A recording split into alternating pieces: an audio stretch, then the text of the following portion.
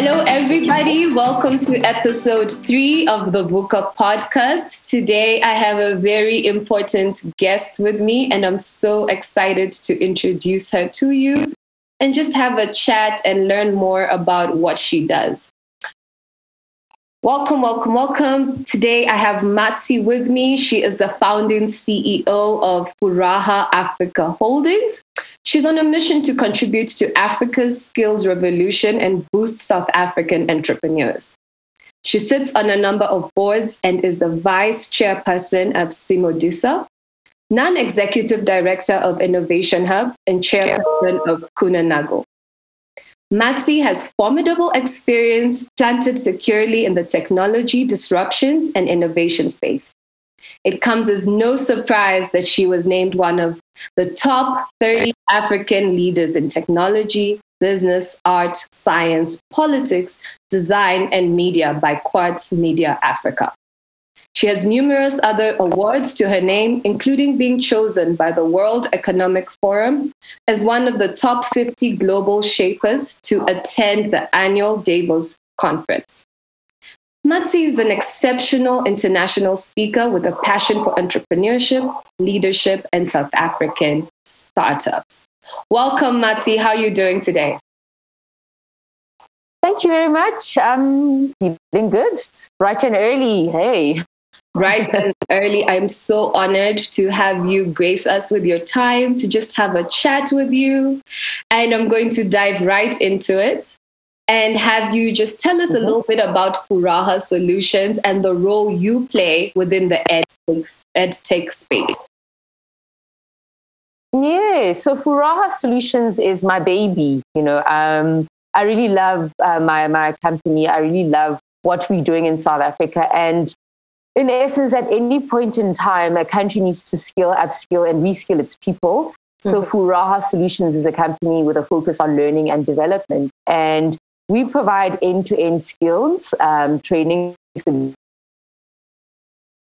for South African blue chip companies. Yeah. We've been very fortunate to be able to work with the listed companies. And we facilitate accredited learnerships, apprenticeships, short courses, and industry training. We also we develop learner management systems for our clients. And these are, in essence, integrated software systems that deliver learning and development to staff online. And it maps out employee learning paths, tracks their learning progress, content customization, but then also is able to provide seamless analytics around how your staff within your company are performing. Yeah. You know what I love about how you just started speaking? You told me that Furaha is your baby. And to me, that's the biggest sign that you are an entrepreneur and this is something that your whole heart is in and you're passionate about. And that leads me to my second question, which is what sector is showing the highest adoption rate for online learning management systems and why? So is it the government, the private? What kind of info do you have from Furaha with regards to that question? Yeah, the reality is, with COVID that happened and it's still currently happening, it had a way of separating us because nobody could be around each other, right? But it also had a way of bringing us together virtually. So last year was actually quite a big year for us because as much as companies want to go digital, our clients want to go digital, we were forced to go virtual. Virtual interactions with your staff, virtual interactions with your customers, virtual ways of doing your sales. So this then presented a great opportunity to get our customers to then say, let's go digital. And how do you do that? You have an integrated learner management system. And this is within the government and the private sector. I think even within your own families. So in essence, I think it's important to understand the value of how do we have a software or platforms that connect you in a way that is close to reality, in a way that, as much as we don't have physical interactions, we're able to derive the pleasure of still engaging, creating content. And now we have an ability to be more creative than if it's you and I looking at each other. Now we can actually create a way in which we can interact creatively. And then also just to track and map your progress. So I think COVID did really present a great opportunity for these types of softwares to be adopted rapidly by our clients or by corporates in our country. Yeah. No, you are preaching to the choir, because we started in the digital space 2 years before Corona. And we were having a really hard time with people just understanding what it is that we wanted to do by digitizing African brands and bringing telling African brand stories online.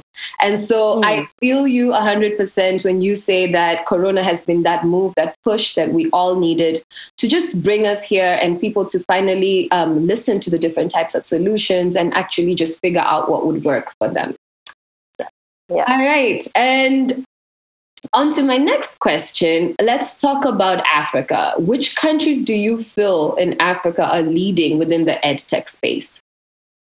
I would say the top three, that being Kenya, your home country, Nigeria, my favorite country in Africa, and Lagos is my favorite city, and of course South Africa. There's a lot of interesting developments, interesting technologies that are coming out of those countries, because they're also quite developed ecosystems. So the technology ecosystems are quite mature or are maturing. So there's a lot of interesting technologies that are coming out. A lot of international attention as well that's coming into, for example, if you, about 3-4 years ago, we had Get Smarter, which delivers online short courses. That was bought up by a US company, 2U, and it was bought out for like 1.4 billion. So clearly, the world is now, we have the world's attention. There's some interesting edutech companies that are coming up in South Africa, like Siafunda, the Student Hub, Funda Edus. And it just shows that people are aware that there is a digital migration and they're taking advantage of those opportunities. So I think if I had to think of Africa at large and then the top ecosystems, Kenya, Nigeria, and South Africa, but that's where everybody is moving towards. Technology is enabling. The minute you wake up, what's the first thing you do? You probably pray, right? So I do my prayers, I do my prayers, I do my meditations, but I use my iPhone to kind of look at my favorite scriptures or my favorite prayers. So technology is an enabler, and we're lucky that now everything is progressing in terms of how do you deliver educational content utilizing and leveraging technology. I'm so honored to be here with you. It's so refreshing to speak to you and hear that there's other people in the space thinking about what's happening in the continent, monitoring it, and most especially innovating within that space. And just, I see you, Nigeria, I see you, Kenya, I see you, South Africa. How can we all work together? Exactly, right? How can we all work together to just bring out the best solutions for our people? And most importantly, just tell them that it's okay. Let's use these new technologies, right? So, how does the introduction of technology affect the existing educational curriculum? So, do you feel like you would need to update the curriculum to fit the technology? Or should we think about building the technology to fit the curriculum? It's a very interesting, smart question. Not an easy one to answer, but I think when I reflected on the question, we certainly have to adjust our curriculum.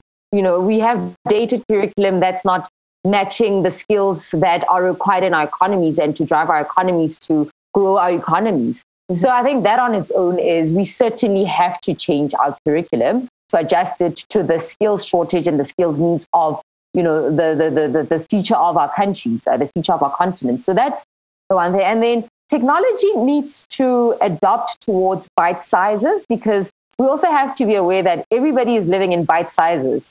We no longer have the time and the luxury of sitting and consuming content or educational content. So the manner in which your technology delivers this content has to be one that is aware that people don't have time. So that's why we have podcasts that are not going to be like an hour to an hour, or classroom sessions that are like 2 hours long. So you have to find ways. And I think one of the technologies that we're using is gamification.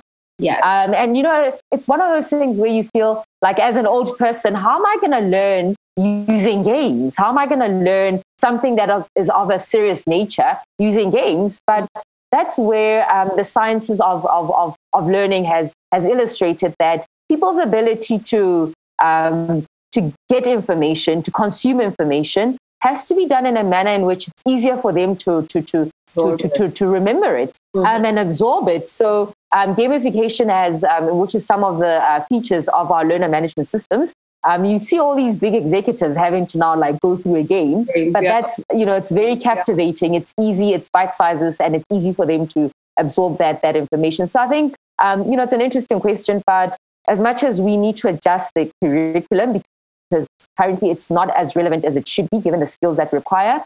The technology also has to adjust to how people are consuming information these days. Exactly. And we just have to be creative in thinking about the end user. What's their experience? What's their attention span?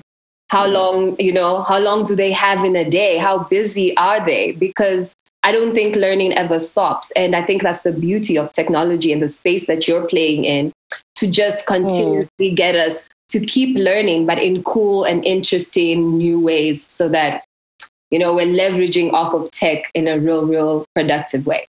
All right. That leads me to my last and final question, which I'm sure the audience will appreciate a lot. What are the opportunities in the EdTech spaces for Africans? What opportunities lay ahead? Just like a quick run through of one or two that would be beneficial to them as we close out today.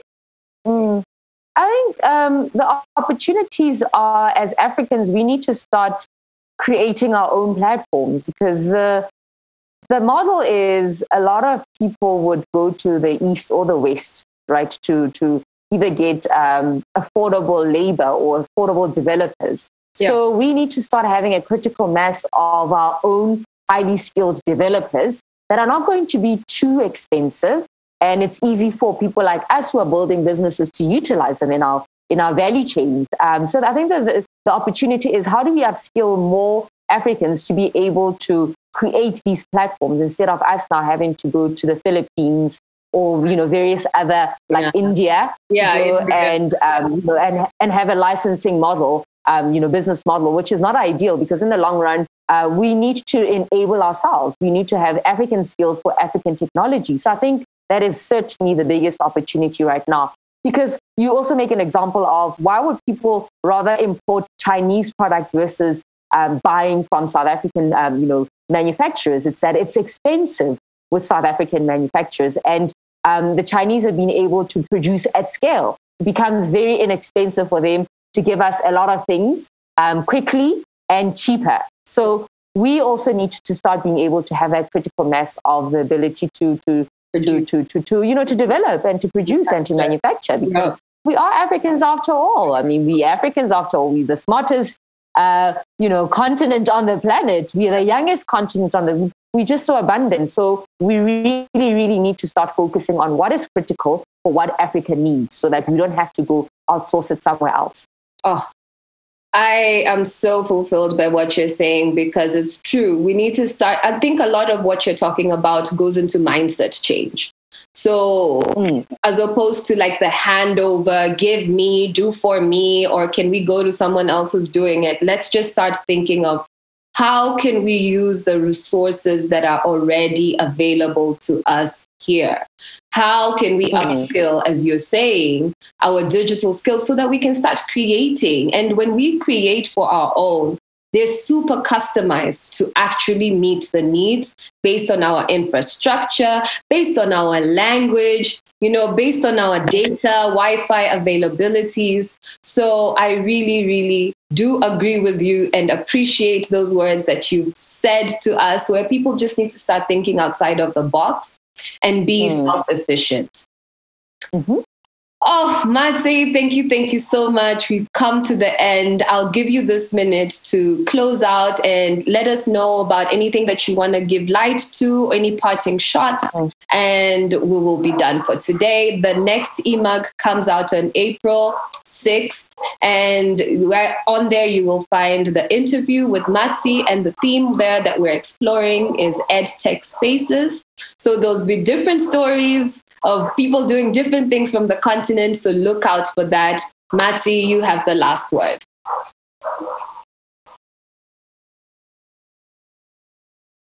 I know.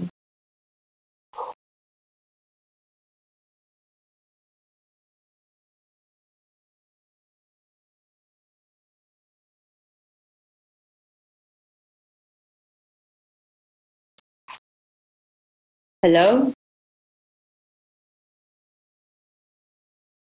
Hey. We're back. I cannot believe it. It actually exited out of the but no, it's fine. We're actually wrapping up. So I'm just going to go through the last thing again, and we'll edit. So thank you so much for your time. The next EMUG comes up on April 6th. It will be published on April 6th. So look out for that, where our interview will be on there. A link to the YouTube will be on there. So Matsi, you have the last word. Thank you so much. Thank you very much. It was an enlightening interview. An honor to be invited by your publication. And as cliched as it might sound, my parting shots is Africa, your time is now. And one of the things I always reflect on is everybody seems to have a plan for Africa, right? But it's time that Africa has a plan for itself and everybody else. So really, really, our generation is very fortunate that we have the opportunity to really start integrating ourselves as a continent, start engaging and leveraging the strengths of each other as a continent. So exciting times, and watch out, world. Africa is on its way, or it's actually arrived. Africa, your time is now. That's it. That's it from us. Thank you so much. Goodbye. Cheers.